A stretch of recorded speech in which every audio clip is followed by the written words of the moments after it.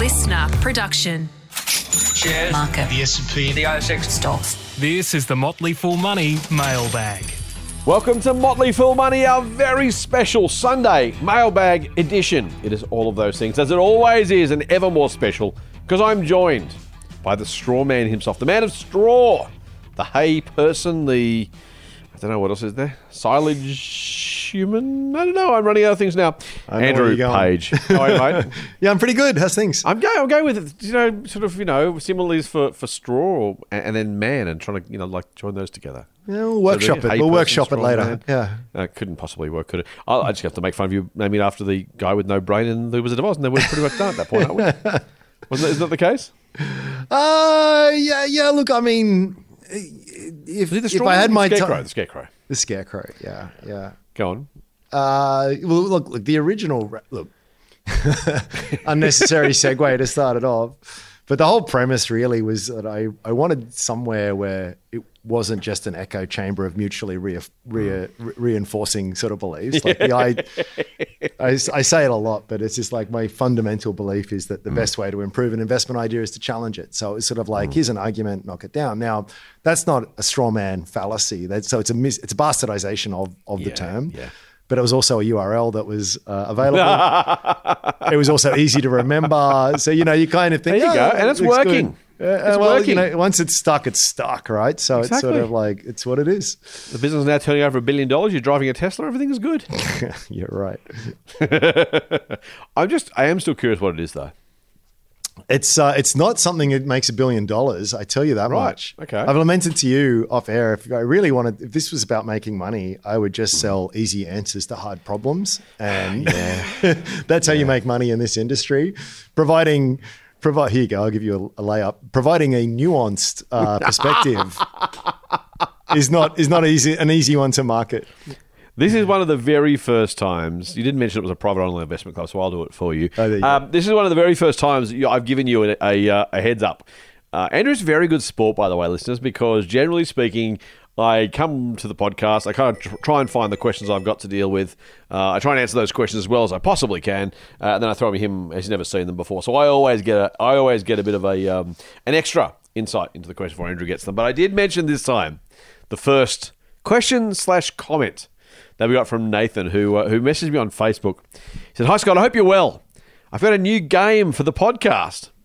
It's been put to bed for a while now since Kogan has come back to reality, but the new game is every time Rampage says nuance, he has to drink." And so, of course, Andrew has done us a favour and thrown into the original opening. Well done, mate. Thank you very much for that. I do overuse that term. I do. I did reply. We all do. Apparently, I say by definition too much, and apparently, it isn't always by definition when I say by definition. So it's good to have it pointed out, because a lot of these things you're not aware of. I was very guilty. This is all going back a long way, but I would say literally all the time. So one of my pet hates at this point, because everything. I don't think people really understand. It's literally annoying. What literally means. You mean as opposed to metaphorically? Yeah. So it's good to have these things pointed out. Okay, now I'm aware of it. Oh, so funny. Relentlessly about self-improvement here, Scott. There you go. Oh, it's all about that. I used to say fundamentally a lot. I think I still do. But something's fundamentally. Now, fundamentally, this is the situation. Like, well, we get it. It's just unnecessary verbiage, which I tend to throw in, but I will also try not to. So putting the mental into fundamental, or maybe putting the fun into fundamental. Oh yeah. You got both, maybe. It's both. Better. So look, that's the reality of the situation that we find ourselves in. Now we're going to have people just messaging us all over the joint, talking about what we say and don't say, and how they wish the podcast was only 15 minutes long rather than whatever length we end up doing this today. Mate, I did say, and it's in response to Nathan, I said, and the podcast will be shorter if he's drinking that much. To which Nathan says, "Just mention Bitcoin. It'll go for 3 hours per episode." 3 hours if you're lucky. That's the first half of the episode. Anyway, Nathan, love it, mate. Thank you for the humour, and as always, Ram, thank you for taking it in the good humour to which it's intended, mate. Speaking of comments, we actually got another one from Alec. He says, "Hi, Scott and Ram. I'm a big fan of the pod. Well, I've only been listening since last October. I've recently started listening to your older Mailbag episodes, as I find value in the way you answer listener questions with both yourself and Andrew's differing opinions. I just listened to a pod from the 12th of June, 2022, and a writer asked about holding their money for 12 months instead of dollar cost averaging due to the negative outlook on the market and the high bank interest rates. Your advice was to continue to dollar cost average as you never know what the market will do. Apparently, well, here you go. He said, and stated you would come back to this date and check the results. He then says, surely you have forgotten. Yes, I had. Thank you, Alec. thanks for reminding me of my failures in keeping with the thing. I can't remember what we said last week, let alone a year ago. Tell me about it. I did a video recently for one of our services and so on. Did you mention a stock? Oh, I don't know. Which one did you mention? I don't know. It was like a week ago. No idea. Anyway, he says, surely you have forgotten. But I thought I would share that the ASX 200 is up 9.5% to the time of my listening, about 12 months and 10 days from your recording date. I know this means nothing over the long term, just thought it was nice to point out. Keep up the rants. Thanks for your time educating and entertaining, Alec. And I just thought that was really useful, mate, because I'd forgotten I said it. I've not forgotten I said dollar cost average. If I didn't, you could shoot me. That's what I say all the time. But 9.5% gain. By the way, Alec's data almost certainly doesn't include dividends. So if you took average ASX ETF, you can probably add 3.5%, 4% to that, mate, I would guess. Yep. So probably 12, call it 12% for fun. 12% over that period. More than the average market, by the way, let alone up on the negative market sentiment that was being shared. Any thoughts on that, mate, as a piece of advice / reminder of what we said 12 months ago? Yeah, hindsight's 2020. That's the lesson, right? Like, you know, if I knew that the market was going to go up 13%, would have I given that advice? No, absolutely. Actually, you know what I would have done is I would have borrowed myself to the eyeballs, leveraged up, and taken that 13% gain and turned it into much more. I mean, that's right. That's the point of dollar cost averaging. It starts from a pose of humility, which is like, I don't know, right? I don't know, so I'm going to average in like that. Or what's your alternative? I'm going to time the market. Yeah. Well, you know, if people want to time the market, right? Maybe you're the one in a billion that can actually do it. Yeah. Good luck, right? Yeah. To be clear, if you want to time the market, don't time the market. Andrew was being facetious there for anyone who didn't pick up the tone there. It's a very, very, very bad idea. But do you know what it is? Do you know what, it's like saying I should have put all my money on black because it spun up black. Yeah, why didn't I do that? Look, that person over there did it and they doubled their money and you didn't. And, you know, it's, you know, or you and I just had a few rounds of Russian roulette and we both walked away. And it's like, so it obviously wasn't a bad idea. I mean, it's how my kids rationalize. So I stand by that firmly behind those comments. Mate, can I say, number of times I say, mate, don't do that. You might hurt yourself. It doesn't. Looks at me triumphantly. See, Dad, I told you. Yeah. Oh. Why don't you do it 100 times and then come back? To have an undeveloped frontal lobe would be wonderful, wouldn't it? Yep. Yes, I think that's right. Although Alex's point was just, as he said, he didn't know the future either. But just a reminder that even though the market looked bleak back then, the market is still up 12 or 13% in the meantime, which is a reminder that trying to work on short-term sentiment or expectations. He might have been right, he might have been wrong. I think our advice would have been dollar cost average because we don't know. I guess that was just Alex's point that, you know, at that point, as with many, many, many points in the past, the perma bears tend to lose badly, even if they have the occasional Pyrrhic victory. Yeah, I mean, yeah, this is why I often say it's more about process than outcome. I think it's about having a process that you can have some reasonable expectation that it'll work more than 50% of the time. Like that's it, right? It's as simple as that. Can I say this is the most? Things are really bearish out there. Anyone who's opened up any kind of financial publication, I mean, it is. We have inverted yield curves. We have everyone calling for a recession. We have earnings like actual. Forget about share prices. Like the actual earnings on average of most companies not doing that well at the moment. Mm-hmm. I mean, we've talked extensively about how retail is just getting knocked out of the park for six, in a bad way, right? Yeah. Yes. And yet the market's like 5% away from an all-time record high. In the US has had this incredibly strong rally. It is really, really unusual. So it goes to show you that there could have been someone a year ago who'd said, I think this is what the broader macro landscape how it's going. I think it's going to evolve in this way. That's right. And therefore, but therefore, I'm sort of going to take a short position, or I'm going to sort of, position myself to take advantage of that negative outcome. Right. Well, the negative outcome happened, and yet the share market's up. So it's sort of like you can be right and still lose a whole bunch of money on that. So you got to come back to the humility side of things, and it rests really, I think. The fundamental tenet, I think, of investing, well, at least for me, and I'm sure it is the same for you, is it's not about saying when things will happen, but the general direction in which things tend to go. It tends to be a pretty good framework to sort of to work from. Of course, absolutely. I mean, if I could be more accurate in short-term forecasts of human sentiment, which is what market prices are, I would, but I can't, so I don't. Yeah. Simple as that. Yes, I think that's right. I think it's, as you say, the process. I will say a process that you have reason to believe will be successful. What's funny? I really hate sounding like a politician, but you kind of, because of the way people take some of what you say, either honestly or maybe a little bit dishonestly, and try and twist it and say, well, but didn't you say this? Like, buy and hold was the same, right? We used to say we're buy and hold investors, i.e. you buy and you hold, and that's what you're supposed to do. And then you sell something, someone says, I thought you were buy and hold. It's like, well, yeah, that's the approach. And then we go, well, let's call it buy to hold, because we're not going to always hold it. Okay, we're going to have to change that. Fine, let's do that. It's a bit the same with this sort of stuff, where you kind of go, it's the process that matters, not the outcome. Doesn't the outcome matter? Well, yes, of course it matters. But my point is that the process, and so you end up having to try and qualify and describe, and at one point you kind of think, you know what, I'm wasting my time here. I'm responding only to the cranks and the narcs and the negative nellies, and that's okay.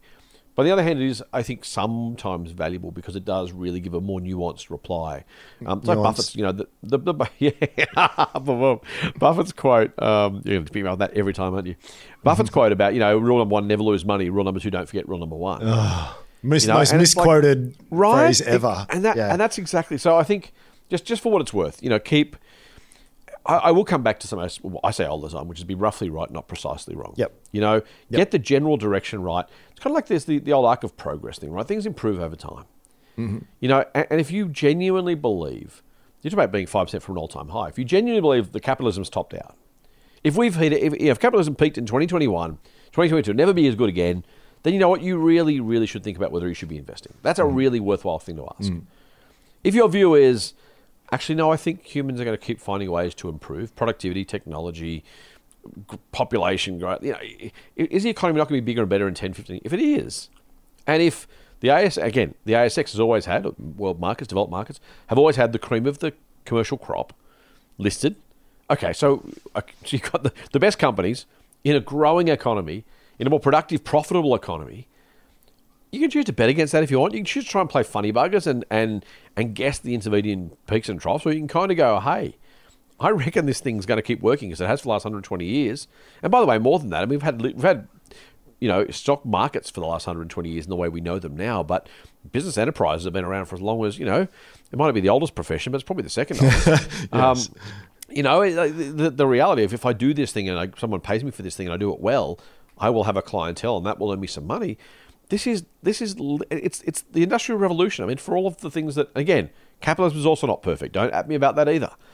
But the reality of the long-term prospects of the system we're in, betting against that, even over the short term, trying to guess, I don't know, mate. I really, really, really, it's a mindset. I get it. It's a psychology at some level. And some people are just born pessimistic, and some people can only see problems. And I get it, and I feel sorry for those people, because for all of the stuff, we talked about some big negatives on Friday, and you and I disagreed about some of the positives and negatives, what's good and bad. But overall, I think, for all of the potential drawbacks and all of the systemic, things we might or might not change, geez, it's just a big call to bet against things getting better over time, isn't it? Oh, it really is. It really is. And just be careful come back to what we were saying at the start there. I mean, if you really want to make a bunch of money, sell certainty. Certainty sells. Totally. Oh, absolutely. So even better, confirmation bias. I think I should buy BHP. What do you think? Yes, you should buy BHP. Gee, thank you. Yeah. But it's can. It's that lovely meme which I often reference. It's like there's two stalls. One is complicated but right, easy but wrong, and everyone's lined up on the easy but wrong kind of thing. Yeah. And it is so alluring. Like, it really is, and our industry just feeds on that, So because when you sort of say, well, I'd like some form of financial advice, the person who goes, well, it depends, maybe nuance, et cetera, is just a very unappealing product compared to, oh, you do this and you'll make $1 million. Like, oh, okay, I'm going to go with that one. I'm like, well, you can opt for that if you want, but Exactly. I would be cautious. Careful. Yeah, Totally. Anyway, it's just, really, really good points. Look, the market could have been down 10%, could have been up 10%. Our advice wouldn't have changed, but I just thought it was a useful reminder that when everyone knows, I've said before, I've posted things on a Monday or a Friday or Sunday on Twitter, and someone says, oh yeah, you just wait till Tuesday, this is going to happen. And it's just like, and the worst thing about this, and this is, you'll know this because you've been doing this as long as I have, longer than I have actually, in the industry, is the people who say a thing's going to happen with absolute certainty disagree with you, who have no public track record, no whatever. They just get to be the smart Alex who say, I think this is going to happen. And if they're right, they say, see, I told you. If they're wrong, you never hear from them again. Yeah. Then someone else pops up the next time and does the same thing. And we're the poor, I was going to say poor bastards. We're not really, life's not that tough. But, we're the ones who we get stuff wrong every now and again because we do, but we stay around and we stay public and we stay accountable. And so it's like, I told you that was going to down. You said it wasn't, so you're wrong. It's like, well, okay, I'm wrong this time. Next time, they're gone. Ghosting. Never there. Or weren't there last time. It's not, I rant regularly about the famous, air quotes, famous prognosticators who made forecasts once about one thing and got that one thing right. And, the Dr. Dooms and the Michael Burrys and the whatever else. And it's like, I'm not even saying they're not smart people. I'm not even saying you shouldn't listen to them. I'm just saying when you're right about one big thing, you're right once. And maybe for good reason, maybe for bad reasons. By the way, there's plenty of people who have been wrong for good reasons. Steve Keen, I kind of occasionally poke fun at a little bit. He wasn't wrong about the structure of the housing market. He was just wrong about the forecast. And that's okay. And so does he deserve to be poked fun at? A little bit, yeah, because he made an outlandish forecast and you got it wrong. So that's the lesson, is don't do stupid things like that. Yeah. But the broader one of kind of actually what's the opportunity here? Where does the, what's more likely to be right over time? That's where you got to focus your time. Yep. And just one more thing. Just remember, again, this is a probabilistic endeavor. It is all it can be. If Buffett's going to get it wrong all the time, so are you, and that's fine. That's just, not only is it fine, it's like, what else do you expect, right? Like that is, you got to own that. I find it there's kinds of heuristics you can apply when looking around the landscape of pundits in this space. And it's just always a really green flag, I suppose, not a red flag, in the sense that I love it for those people who own their mistakes and put them out there and talk about them. I just think it's just so genuine and real. And the flip side is that the person who's never wrong, it's just like, that is the biggest red flag you can imagine, because it's obviously not true. And it's definitely not true if they're trying to sort of sell you something. Because it's like, if you're that good, then, it's like, I've got the formula to turn lead into gold, but I'm going to sell you the formula. I'm like, well, why not just use it? Like, it's really obvious when you start to sort of think about it. And if there's anything that's going to blow you up in this game, it's hubris. And yes. if I just run a mile, if you're ever thinking about investing in some fund manager's fund and they are just cocksure and they just like run a mile. Yeah. Hey, mate, Jason emailed us with a really interesting question. He says, hi, Scott and Ram. Maybe one for the pod. Solpats and Brickworks. Two great companies with interesting cross-shareholdings in one another. I will say now I own both those companies. Jason says, I hold Solpats, but Brickworks pricked my interest as they're also invested in some property and have an amazing track record of increasing dividends. He says, I think 42 years of increases. Is holding Solpats and Brickworks, quotes, diversification, end quote, using a Peter Lynch phrase or a word. I think I took that quote from Buffett. No, it was from Peter Lynch, but close enough. But what are your thoughts on holding Solpats and Brickworks when they both have that cross-shareholding? Would holding one over the other be the way to go? Similarly to an index fund or holding an LIC like AFIC or international index funds, multiple banks, etc. We're holding two very similar companies in a portfolio. I'd be interested in your opinions. Keep up the fantastic work, Jason.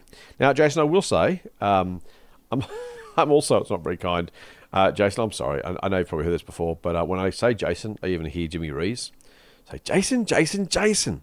For those who follow Jimmy Rees on Facebook, that'll ring some bells. Anyway, mate, what do you think? Soul Patts, Brickworks, both, either, neither? What is there some value in holding both, or are you just kind of doing this two of the same thing? Where's the opportunity there? Yeah, well, I mean, it's true to say that if you own either one of them, you own both to some extent. So there is That's a good point, actually. So it's kind of like there is exposure either way. It's the degree of exposure you want, I suppose.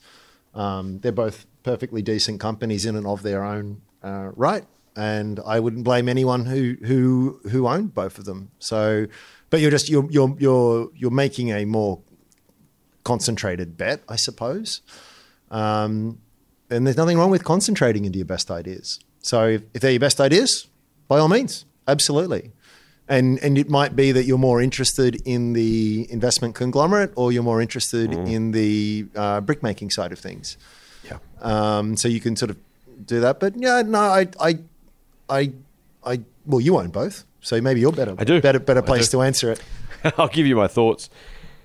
So, Jason, I think what's interesting about the diversification is it was a line from Peter Lynch, the US fund manager, who did spectacularly well.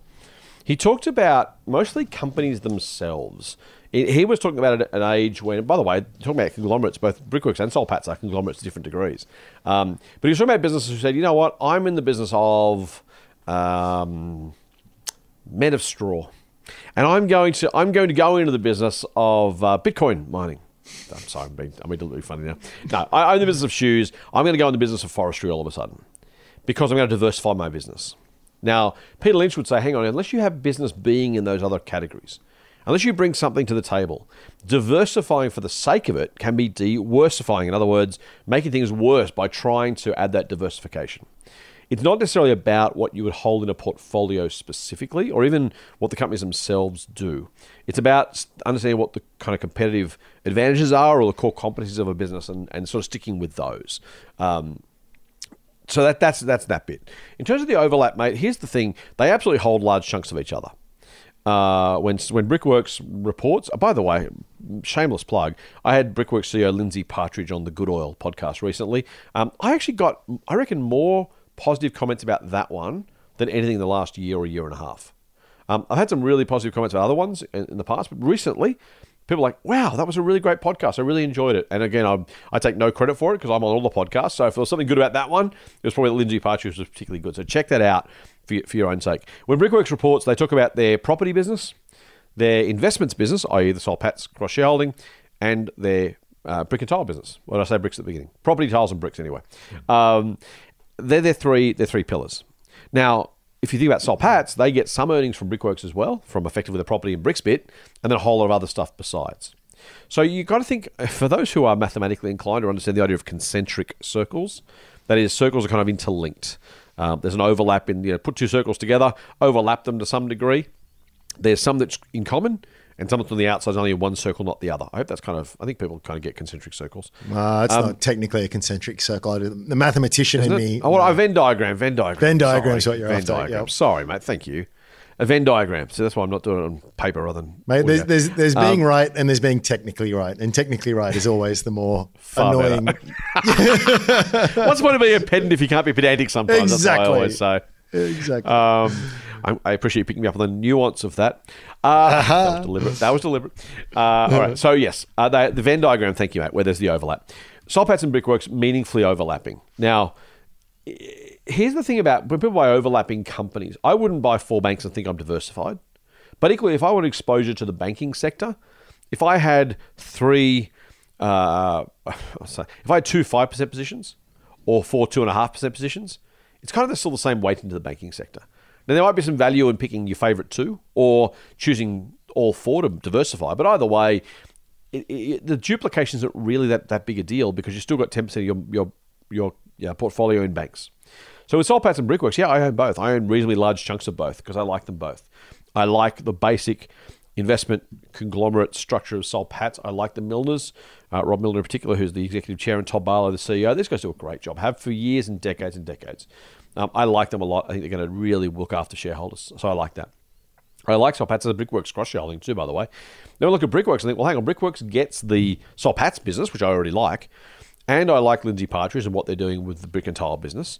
And I also like what I think is genuinely hidden value, even though we talk about it a bit, of their property portfolio.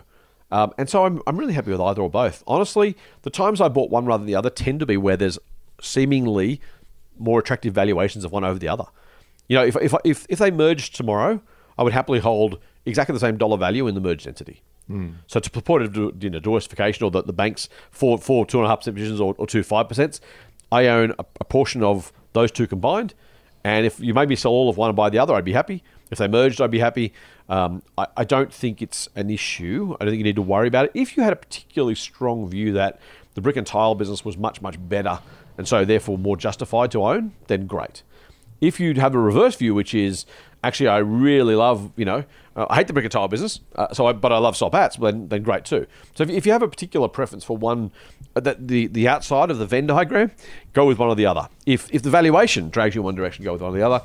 If you were to say, I like them both relatively equally and held them both, I think you'll do perfectly fine. I think they're both really high quality businesses. Motley Fool Money. For more, subscribe to the free newsletter at fool.com.au/listener. All right, mate, let's move to another question, this time from Jacob. Hi, Scott and Andrew, says Jacob. I've been an avid listener to your work on the podcast. I can't get enough of the strawman jokes. You and me both, Jacob. You and me both. There's two people.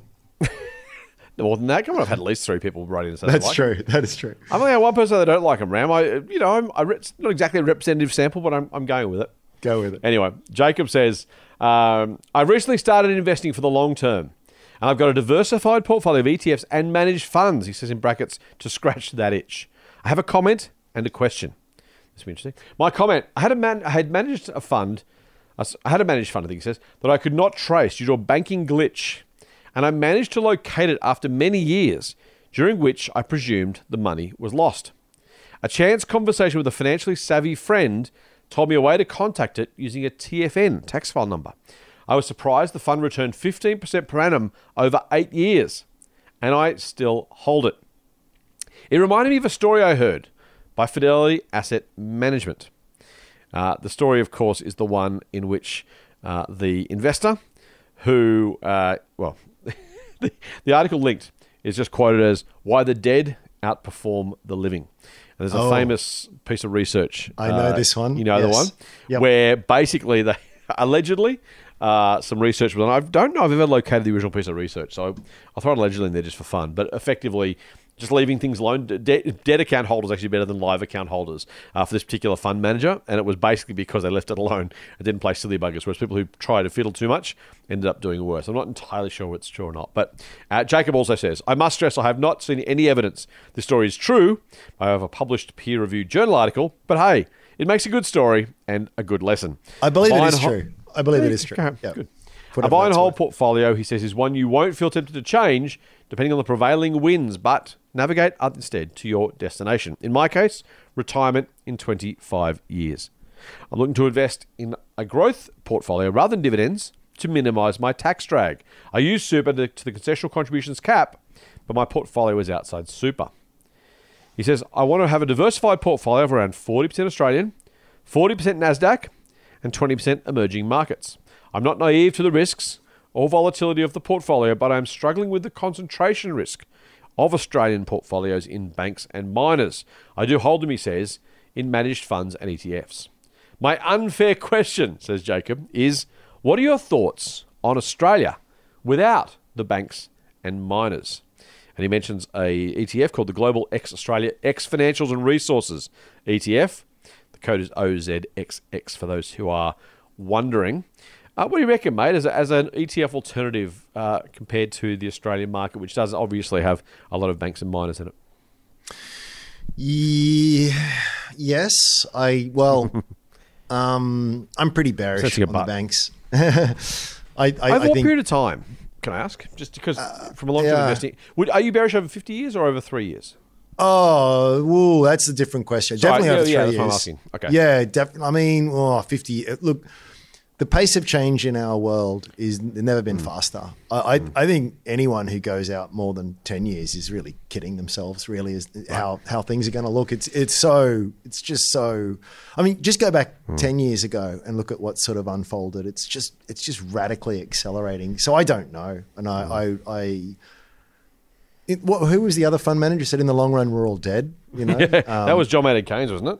Oh, that might have been Keynes, yeah. JP Morgan, as always. There you go. He said the occasional smart thing. So, I'm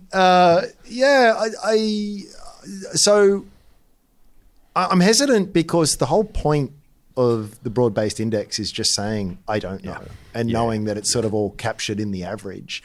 So as soon as you start bringing specific outlooks to things, you kind of undermine the strategy. Yeah. So I am wary of that. But at the same time, when I sort of look at the investing landscape right now, I see a sector that is highly concentrated on a particular asset class that I see as bonkers. I see a very cyclical and highly leveraged business model. It's just the nature of banking. I wouldn't touch it. I wouldn't invest your money in it, as they say, right? So I actually have some sympathy with that approach. And having that being said, within my super fund, I have got, is it VAS, I think, the very broad-based one, which has that exposure. Yeah. Now, I kind of sort of account for that by direct investments outside of it. But, yeah, what do I say? I've got to be careful here because it's just, it's a very... help me out here. Do you know where I'm getting? Because it's sort of... I'm a little bit surprised to that, actually, because I thought you would say... that I thought you would say that you would avoid it because of the banks and miners, which you kind of partly said. Then went back to what was going to be my point. So I'm going to be basically stealing your own comments and repeating them back to you. The reason I asked about 3 years versus 50 years was exactly that reason. Was that passive versus active, right? I think over the next 3 years, it's entirely possible, maybe even probable, that the banking sector underperforms the ASX, and miners are hard as a group to look at because, even within resources, you've got iron ore, gold, oil, lithium, copper. I mean, if you take those 5 commodities, they're going to have different directions at different coal, different directions at different times, right? So you kind of go, well, where are we there? The oil price is at a 12-month low, right? So, 12 months ago, we would have a different answer on oil than it is today, potentially. Not that I have a particularly strong view either way, but you know what I'm saying. So it's kind of that concept of... what are resources? Quotes resources. It's a very difficult one. I would say, for what it's worth, that my take is yours, particularly if you've got a long-term ETF. If you're going to invest for 25 plus years to retirement, and then frankly, I keep reminding people regularly, it's not aimed at any particular listeners, including our questioner. Your investing doesn't stop on the day you retire, right? It hopefully goes for 20, 30 years after that. So if you've got 25 years to retirement, you've probably got a 50-year investing horizon. And so to the extent you're looking at an investment in an ETF, trying to time, I'll buy the ETF only after banks do X or miners do Y, it's just a dangerous way to think about it. The other thing, don't forget, if you're buying an ETF, is if the miners and resources companies don't do quite so well, others will grow in terms of their weighting in the ETF. So you're not just saying, I will only have the miners at their current size and the other companies at their current size and the future of that, particularly if you're dollar cost averaging, as you invest in, the ETF in 3 years, 5 years, 7 years, 10 years, the proportion is going to change. And so you think about the S&P 500. This is a really great example. Go back, I'm going to say 15 years, mate. That might even be 2. Maybe it's 20 now. 15, 20 years. The top companies in the US were GE, General Electric, General Motors, Exxon, Cisco, whatever. If you'd have correctly said those businesses will be meaningfully challenged over the next 20 years, you would have been right. If you said, therefore, I'm not going to invest in that index, you would have been horribly, horribly, horribly wrong. Why? Because the smaller companies, up and comers, not only did they beat the big guys, they then kept growing from there. And so if you're saying I won't invest in the ASX 300 or 200 because of the banks and miners, and yet, for example, let's assume, I don't know, pick biotech or retail or something else happens in Australia and they grow and grow and grow and grow and grow, you end up with a situation where you avoided the ETF for the right reasons, but you missed out on the returns that came from it. If you said 20 years ago, I'm not buying the S&P 500 ETF, it's got GM and GE, they're yesterday's companies. They're not going to go anywhere. And then again, you look now, it's easy to take hindsight bias and say, see, therefore, this might be the exception that proves the rule. But Ram, to your point, I would not exclude. So I did for a while. I invested. I still have I think it's in my young bloke's portfolio. He's got ASX Small Ordinaries, which is basically the All Ords less the top 100. Now, in the event, there's actually a lot of miners in the next 200 anyway, and so the proportion is actually not that different. Funnily enough, when you 2/3 of all companies on the ASX are materials mining companies. Yeah. And it's probably they're probably 20-ish% of the All Ords, I think, but they're still like 20% of the ASX, the Small Ordinaries anyway, because there's more of them, and they're just individually still big enough combined to be a large proportion. So, look, I wouldn't, Jacob. I used to. I thought I did. I bought the Small Ordinaries specifically for that purpose, and I've changed my mind. Speaking of changing our minds on things, for exactly the reasons Ram said. Frankly, I could be wrong about the banks and or the miners. So do I really want to make that bet? Don't know. Even if I'm right about them and the small companies become larger and take over, the ETF does well, now, if I can still avoid them by buying the X-Financials X-Miners ETF and go and buy that, therefore I get even more upside. But if I'm wrong, I'm being active, I might as well pick stocks, and around we go, as you started with. One last thought for me, just quickly, mate, is the ETF he mentions has a management fee of 0.25%. You can get an ASX 200 or 300 ETF for about 0.04, 0.07%. So you have to be right, but you also have to be right, and you buy the size of that management fee, even to be square, and then get growth on top of that. So you kind of, 0.18% is not a massive difference to make up, but it is a bogey. You're starting further behind by choice, hoping that not only you're right about the difference, but you're right by enough that it offsets the fees plus something on top of that. It becomes a harder, longer putt at some point. So I used to want to avoid that. I've chosen, as you just said, mate, not to do that. I have international diversification for reasons to cover that. I'd rather do it that way, frankly. If I was going to say I'm worried about the ASX exposure, I'd probably go passive in an international way rather than try and place funny buggers with the local portfolio weighting in that sense. You reminded me there of a stat. So speaking of Peter Lynch, so for those that don't know, Peter Lynch ran the Magellan Fund in the US. He ran that between 1977 and 1990. And anyone invested over that period got a 29% average annual compound return. It's extraordinary, isn't it? He's one of the best investment managers in history, right? Yep. Like Buffett's done 20%, so Buffett's done it over a much longer period, but still, that's nothing to sneeze at. Yeah. Apply the rule of 72 to that. You basically doubled your money every 2 years, two and a bit years. Incredible. Extraordinary, yeah. Here's the rub. Most of the investors in the Magellan Fund lost money. Oh, wow. I didn't know that. So how do you square that circle? That's fascinating. I'll tell you how you square it. Because he had good years and he had bad years, like every investor. He had periods where he underperformed, periods where he overperformed. Yeah, right. And so when Magellan was doing well, everyone plowed their money into it. And then it had a bad year and everyone sold. Well, not everyone, but majority of people did. There's an investment research firm, I put this in the Strawman newsletter recently, actually. So investment research firm Dalbar, they publish an annual report of investor behavior each year.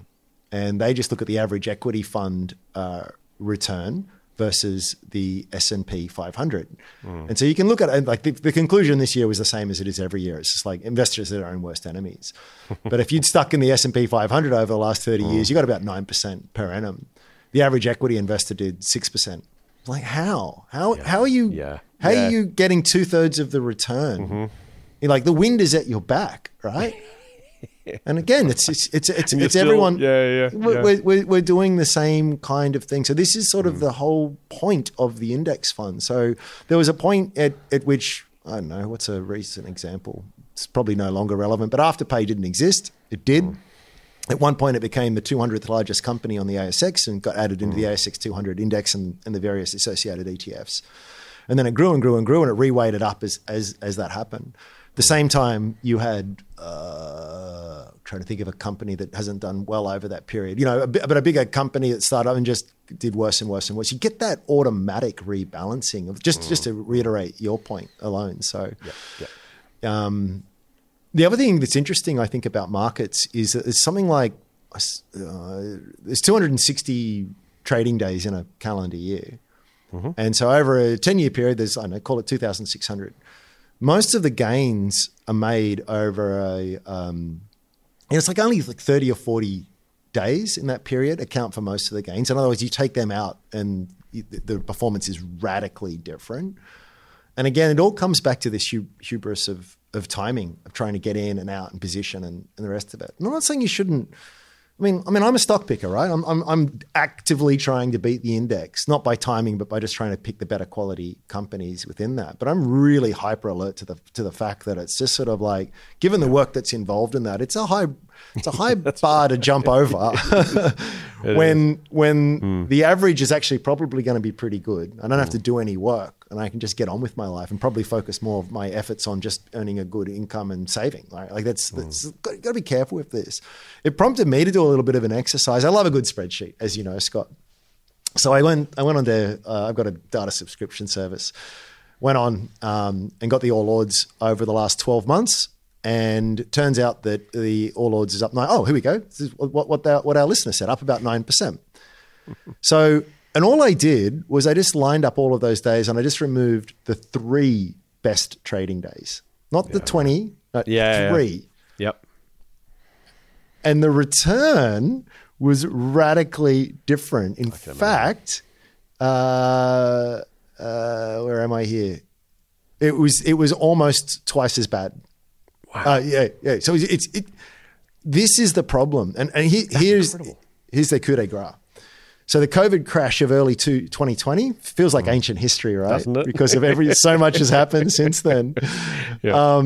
But that COVID crash it started on the market high before the COVID crash was February 20th, and it hit a bottom on March 24th. That is a period of 24 trading days. Yeah. And the market lost a third of its value. Like crazy, hey? Literally tens of billions wiped off the market value of companies. 34%.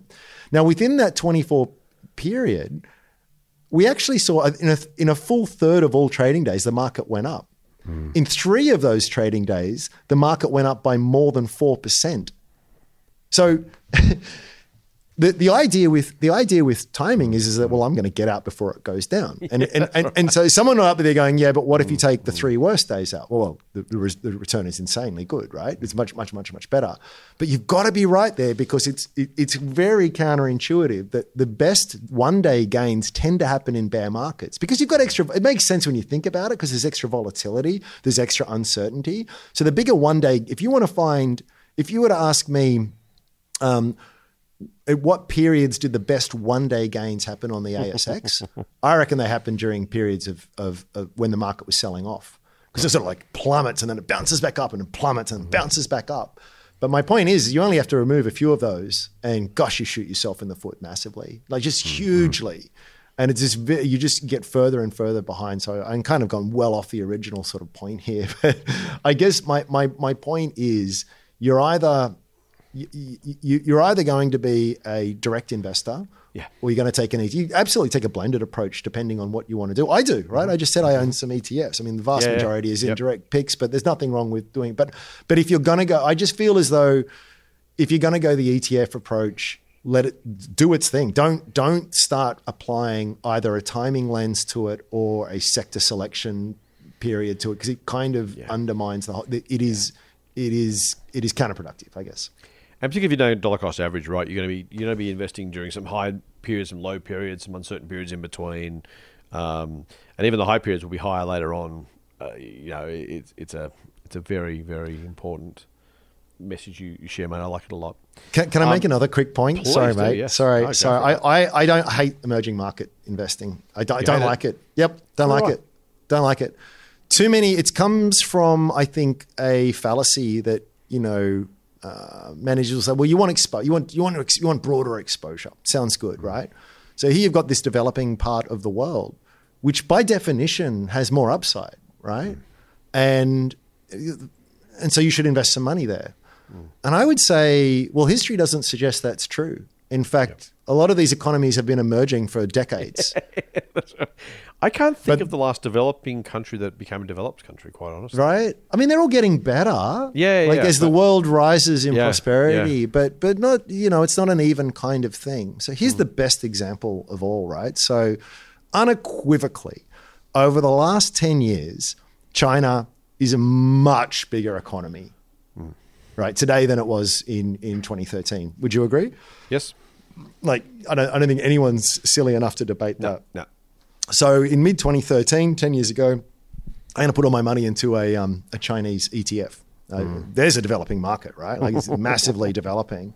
So I just Googled one quickly. The iShares China Large Cap ETF. The ticker code here is IZZ.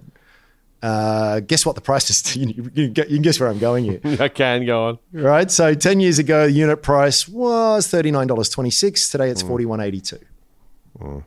So this is that thing of being right and wrong at the same time. Yes. My bet, my 2013 self said China is just on a tear. It's going to keep getting bigger. I'm therefore going to bet on it. Well, you were right. It did get bigger. You didn't make any money though. In fact, you lost in real terms. And why is that? The economy, market is not the economy. That's a really important point to make.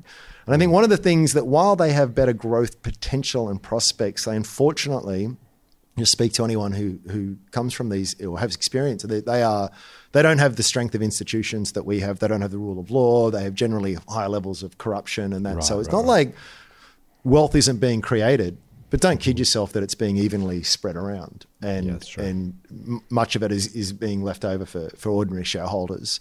So I don't like emerging markets. I think if you find a really great company and it happens to be in an emerging market, by all means do it. But too many people do it because, it's an emerging market. It's good sense to invest outside of Australia just because. I think is flawed. And I think there's a lot of good evidence to sort of suggest that. I've never met anyone who's done, that doesn't mean anything though, because I don't know everyone, but I've certainly never met anyone who's done particularly well in these markets. Yeah. Because, most of the wealth gets siphoned off. Wealth creation gets siphoned off. And if there was a scenario where I just had zero opportunity in my local market, which has much stronger institutions, much better rule of law, I have a home field advantage because I live here, speak the language, I know the market, I probably deal with a lot of the companies. It's just, and I'm going overseas into these jurisdictions that are just very opaque and foreign, like just conceptually to me. I just feel as though with investing, you stay within your circle of competence, play where you have an edge. The arrogance to think that I am going to understand these companies better than the locals. I just feel as though I've got no edge there. And therefore I've got no business investing in them. Anyway, what about though that you've gone from ETF investing to individual stock picking? You talk about the veg you may or may not have. Sorry, No, I'm not criticism at all. I'm wondering whether is that different if it's an ETF? If it's a case of I want broad global exposure, I'll have some Australia, some developed markets, some emerging markets, roll those together. I've kind of got the world on average. That's a pretty good starting point for some people who are saying passive is passive, a bit of everything. Is that meaningfully different? I think it's more about saying, well, why do you want exposure to emerging markets? If you want exposure to emerging markets because that feels as though it makes sense, and someone in a suit and Martin Place said that it makes sense, I don't think it's, and they've probably got a vested interest in, they just happen to have a product that they can sell you that will scratch that itch. Yeah. It sounds good. But these are, invest in Africa. Best of luck to you. A lot of capital has gone there to die for a whole bunch of depressing reasons. Same with South America. Same with a lot of Asia. I think sometimes we have to check our financial privilege. We forget the incredible good fortune we have to live in these liberal democracies with very strong rule of law. Whole bunch of problems, of course, but I know where I would prefer to be. And we find Australian companies experience this all the time. There's one in the news at the moment. I've gone blank now. Is it Lake or one of the lithium miners? They've got all these operations over in Africa. Market goes nuts because, hey, lithium, and whoa, look, they've got a huge deposit, and you just got rug pulled by the government. Bye.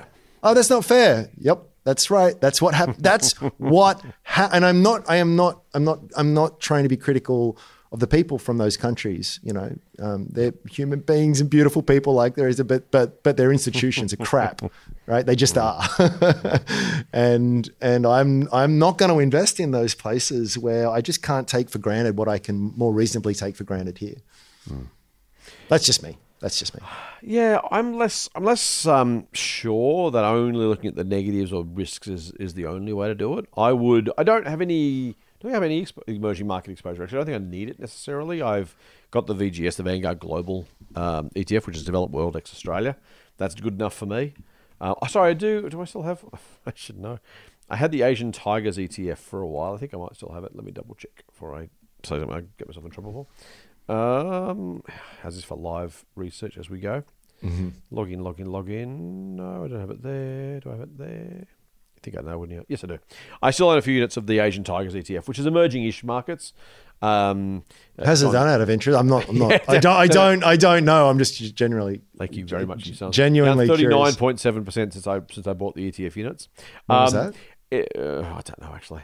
I'll cut you some slack if it was short term, but if it was over 10 years, it kind of points. It's probably 2 or 3 years ago, probably max. Okay, be sometime in the last couple of years. Okay. And for me, it was purely a diversification move, which is like, hey, I'll buy some. The broad thinking was, and this is partly active and partly passive, and again to the kind of comment we've been having or the conversation we've been having ongoing. I think it's very likely that in the next 20 years, the 3 or 4 of the top 10 companies in the world are probably Asian and probably Chinese. Just because of the sheer development of that market and the size of the population and the realities of the compound. Think about Alibaba's and the JD.coms and the others.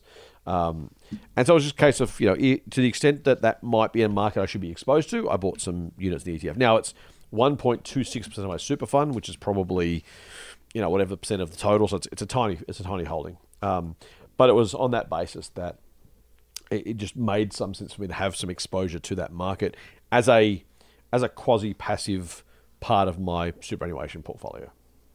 I have some NASDAQ in there. I have some Vanguard Small Ords and some Global. So there you go. So kind of, as a box set, I've got Small Ords, Global, NASDAQ, and Asian Tigers. They are the only ETFs I have in my super fund. And it was just for that kind of broad global exposure. I didn't have that Asian exposure in any of my other ETFs. So that sounds like something I could probably, should have some exposure to. I have no idea where they go next. Maybe it was always a terrible idea. Maybe it was always a fine idea. Chinese companies, Alibaba in particular, was whacked by the Chinese government. Speaking of sovereign risk. So, surprise. Yes. Exactly. I mean, Alibaba's gone nowhere in 10 years, right? Share price. Yeah. So that's part of hasn't been flat, of course. It is now, where it was, but very volatile in the meantime. Anyway, so I have a little bit. I don't think you need exposure to emerging markets for the sake of it. I do think global diversification makes sense. If you're going with a passive ETF strategy, I think only investing in Australia is a very concentrated way to think about living your life. If your job, your house, your car, and your portfolio are all in Australia only, you're just taking geographic risk you don't need to take. Not that I'm anti or worried about Australia at all, but looking back and going, something happened. Was it smart not to not diversify, or nothing happened? Did it cost you much to diversify? If you weigh up the outcomes of those two questions, I think it makes a lot of sense to have some global exposure. Do you need emerging markets? Probably not. Yeah, I don't. Look, it's just the opinion of one ill-informed person who's just shooting from the hip here. But I think that you always need some degree of diversification, but I think it really does become diversification when it is purely for the sake of it. It's like we often criticize a lot of pundits will say, you should own a bit of gold and you should own a bit of financials and you should own a bit of retail and you should. I was like, well, why? Again, back to my original point. I either own the whole damn lot and I just sit back and go for it. Or I try and don't forget, your returns can be made significantly better, not by identifying the best performers, but just by actively removing what's likely in your view to be the worst performers. Yeah, fair. Look at your own portfolio, not you specifically, like anyone listening. Take out the one worst performer over the last 5 years, just the one, and see what changes. It's like it's mass, and this is really, I think, too many of us. We all focus on, what's the next, Afterpay or whatever it happens. And Afterpay is a bad example these days. Right. That's which is kind of the point, right? But it's just like I try to focus as much as I can as well on. It's like, well, what's the one thing that I can? What's the tumor I can excise here from my portfolio, rather than the supplement that I can add? Horrible analogy, but you get where I'm coming from. I know exactly where you're coming from. Mate, let's finish off with a question from Adam, who says, "Hi guys, I'm brand new to this podcast machine thingy. and I can't work out what Strawman is. Oh. Is there someone you can ask and get a rant? No, there's not. No? There's no one to ask? If I asked you what strawman.com is, you couldn't tell me. You've done your shtick for this week. We've done it. And yet Adam would like to know, and you're gonna deny him. Go to strawman.com, figure it out, Adam. You're a smart guy. You'll work it out. In case you haven't worked it out, I've been listening to you for years, and thanks again for all your help. I know you can't give advice, and I'm trying to get all the info to make my own decision. My question relates to an SMSF and when to start one. I've always been worried about starting one due to compliance regulations and penalties if breached. There also seems to be considerable ongoing cost with audits and accounting fees. I saw that one provider has just started a new complete SMSF service for $990 per year, including setup costs, but not including brokerage fees or foreign exchange. What have you heard about one-stop SMSF shops? Are they trustworthy? Couldn't they just jack up the fee later on? I already have Australian Super Members Direct with 4 ETF broad-based index funds and would do the same in an SMSF. When I ask an advisor, anyone who does an SMSF will say, yes, do one. He says in brackets, every barber wants to cut my hair. Sorry, Scott. Yeah, thank you, Adam. I would really appreciate some impartial feedback. Thanks, and full on, Adam. Go on, mate. I don't know the particular product. I think there is a place for companies that can enhance the user experience and just making it easier, straightforward, doing it at a reasonable fee. Definitely, right? No problem with that. Anyone who provides a service of genuine value deserves compensation for that. In fact, that's totally cool. But it's such a broad question because within that you've got a whole bunch of shysters. When I say shysters, they're not doing anything illegal, but they're gouging. They're charging prices that are well above what is reasonable in terms of what they are doing. Yep. So it's hard to speak specifically. I use Australian Super for whatever it's worth. And I even say that without having done an exhaustive search and pro-con, competitor analysis. It was just like, I think it was when I was at the Fool with you, it was like, that's who we went, sort of stuck with them. They've worked out pretty well. It's a very, very low touch affair. So I don't end up copying much costs at all because I just, it's a very inactive kind of segment. But you do see a lot of things that are out there, lots of bells and whistles and the rest of it. I think the more you actually, for Super, I don't think you want necessarily 2 feature rich a set because each feature is going to be associated with a cost. Yeah, correct. And you really less is more when it comes to these kinds of things. Yeah. Do I need to install a home gym and do all this kind of stuff to get fit and hire a personal trainer to come around for 3 hours every day? Or, I could, or I just, maybe cut back a bit on the ice cream and go for a walk every now and again. Is it like there is sometimes the added complexity is a negative because when there's a button and a lever to pull and push, I'll probably do that and I'll probably be my own worst enemy. Not to be critical of, and just we are, and we've touched on this earlier on in the pod. It's just really for this kind of stuff, just focus on what you can put into it. Let compounding do its thing. Stay broad, stay basic. You'll do pretty well. Could have you done better? Yeah, obviously. You could have bought Bitcoin at $1. At one point in time. Like, does that mean that the smart investor put all their money into that in 2011 or whenever it was? Like, no. Like, it's crazy. So I am a little cynical on a lot of the products that are out there. Yeah. Yes. Warren Buffett talks a lot about helpers in our industry, by the way, and I help us as well. And so we're charging a fee for our respective products, and you can choose whether or not that's worth your money. So, we're not squeaky clean or whiter than white here. We're not doing it for love. There's bills to pay and, business to build. But I share his thought. Adam, so let me go to the ETFs first. I have an SMSF. I wanted to have more control over my investments, timing. It is more controllable, easier. You're closer to the product. You're closer to the investments. You make the trades yourself. All that kind of stuff is nice to have. I got to say, mate, if I was trading stuff that was available through a Australian Super Members Direct option, it'd be cheaper and a whole lot less hassle just to do that. So honestly, I'm not a million miles away from going back to an industry super fund with a direct investment option because I'm spending the money, I'm taking the time. There are other penalties if I get it wrong. There's obligations, paperwork. I'm like, well, what am I getting extra here? And there is a real, let's be really honest with people listening right now, there's a real psychological desire to have control over things, right? Control is a really human desire. Control over our lives, control over our money, control over this. The whole idea of super, it's your money stuff. You know, all this stuff is all about, you know, you control it, you're better than this. There's more bloody trading. I don't know if you've seen it recently. I'm not going to name the company. There's new ads on TV with the, you know, own the trading. You learn to trade and then master the markets and all this kind of rubbish. And it's all about playing to the ego of, I want to take control because I can do this because it's mine, so whatever. We don't seem to want control when it comes to fixing the car or the wiring or, by the way, mate, just a quick heads up for our listeners just for fun. While we're recording this podcast, I got a message from someone up at the house saying that the guy digging outside has hit a water main. So that's what I'm going to deal with when I finish this podcast, which is exciting. But I'm not digging my own holes, right? Well, maybe I should have because I hit the water main. But you know what I'm saying. So look, you know, there's times when you should absolutely take control of your own stuff. You should be responsible for it for sure. But do you need an SMSF to do that? For most people, the answer is actually no. You know, like Motley Fool advises to people who are individual companies. But we don't say you need to have an SMSF to do it. If a member's direct option or something similar does it for you, knock yourself out. You don't make life more complex than it needs to be, right? Make it, as you said, mate, just make it simple. You know, the SMSF people will make their money trying to tell you to take control and play up to your ego and all that kind of stuff. And, you know, that's their bread and butter, right? Is it useful sometimes? Yeah, sure. Is it useful all the time? No. Should as many people have SMSFs? No. There should be fewer of them, frankly. Yeah. And honestly, the ability to take a superannuation fund, which is in trust for my retirement, and screw it up by investing badly, I actually think is a policy failing. Because honestly, people say, well, it's my money, I can do what I want with it. It's like, yeah, but you're going to still want the pension if you make a mess of this.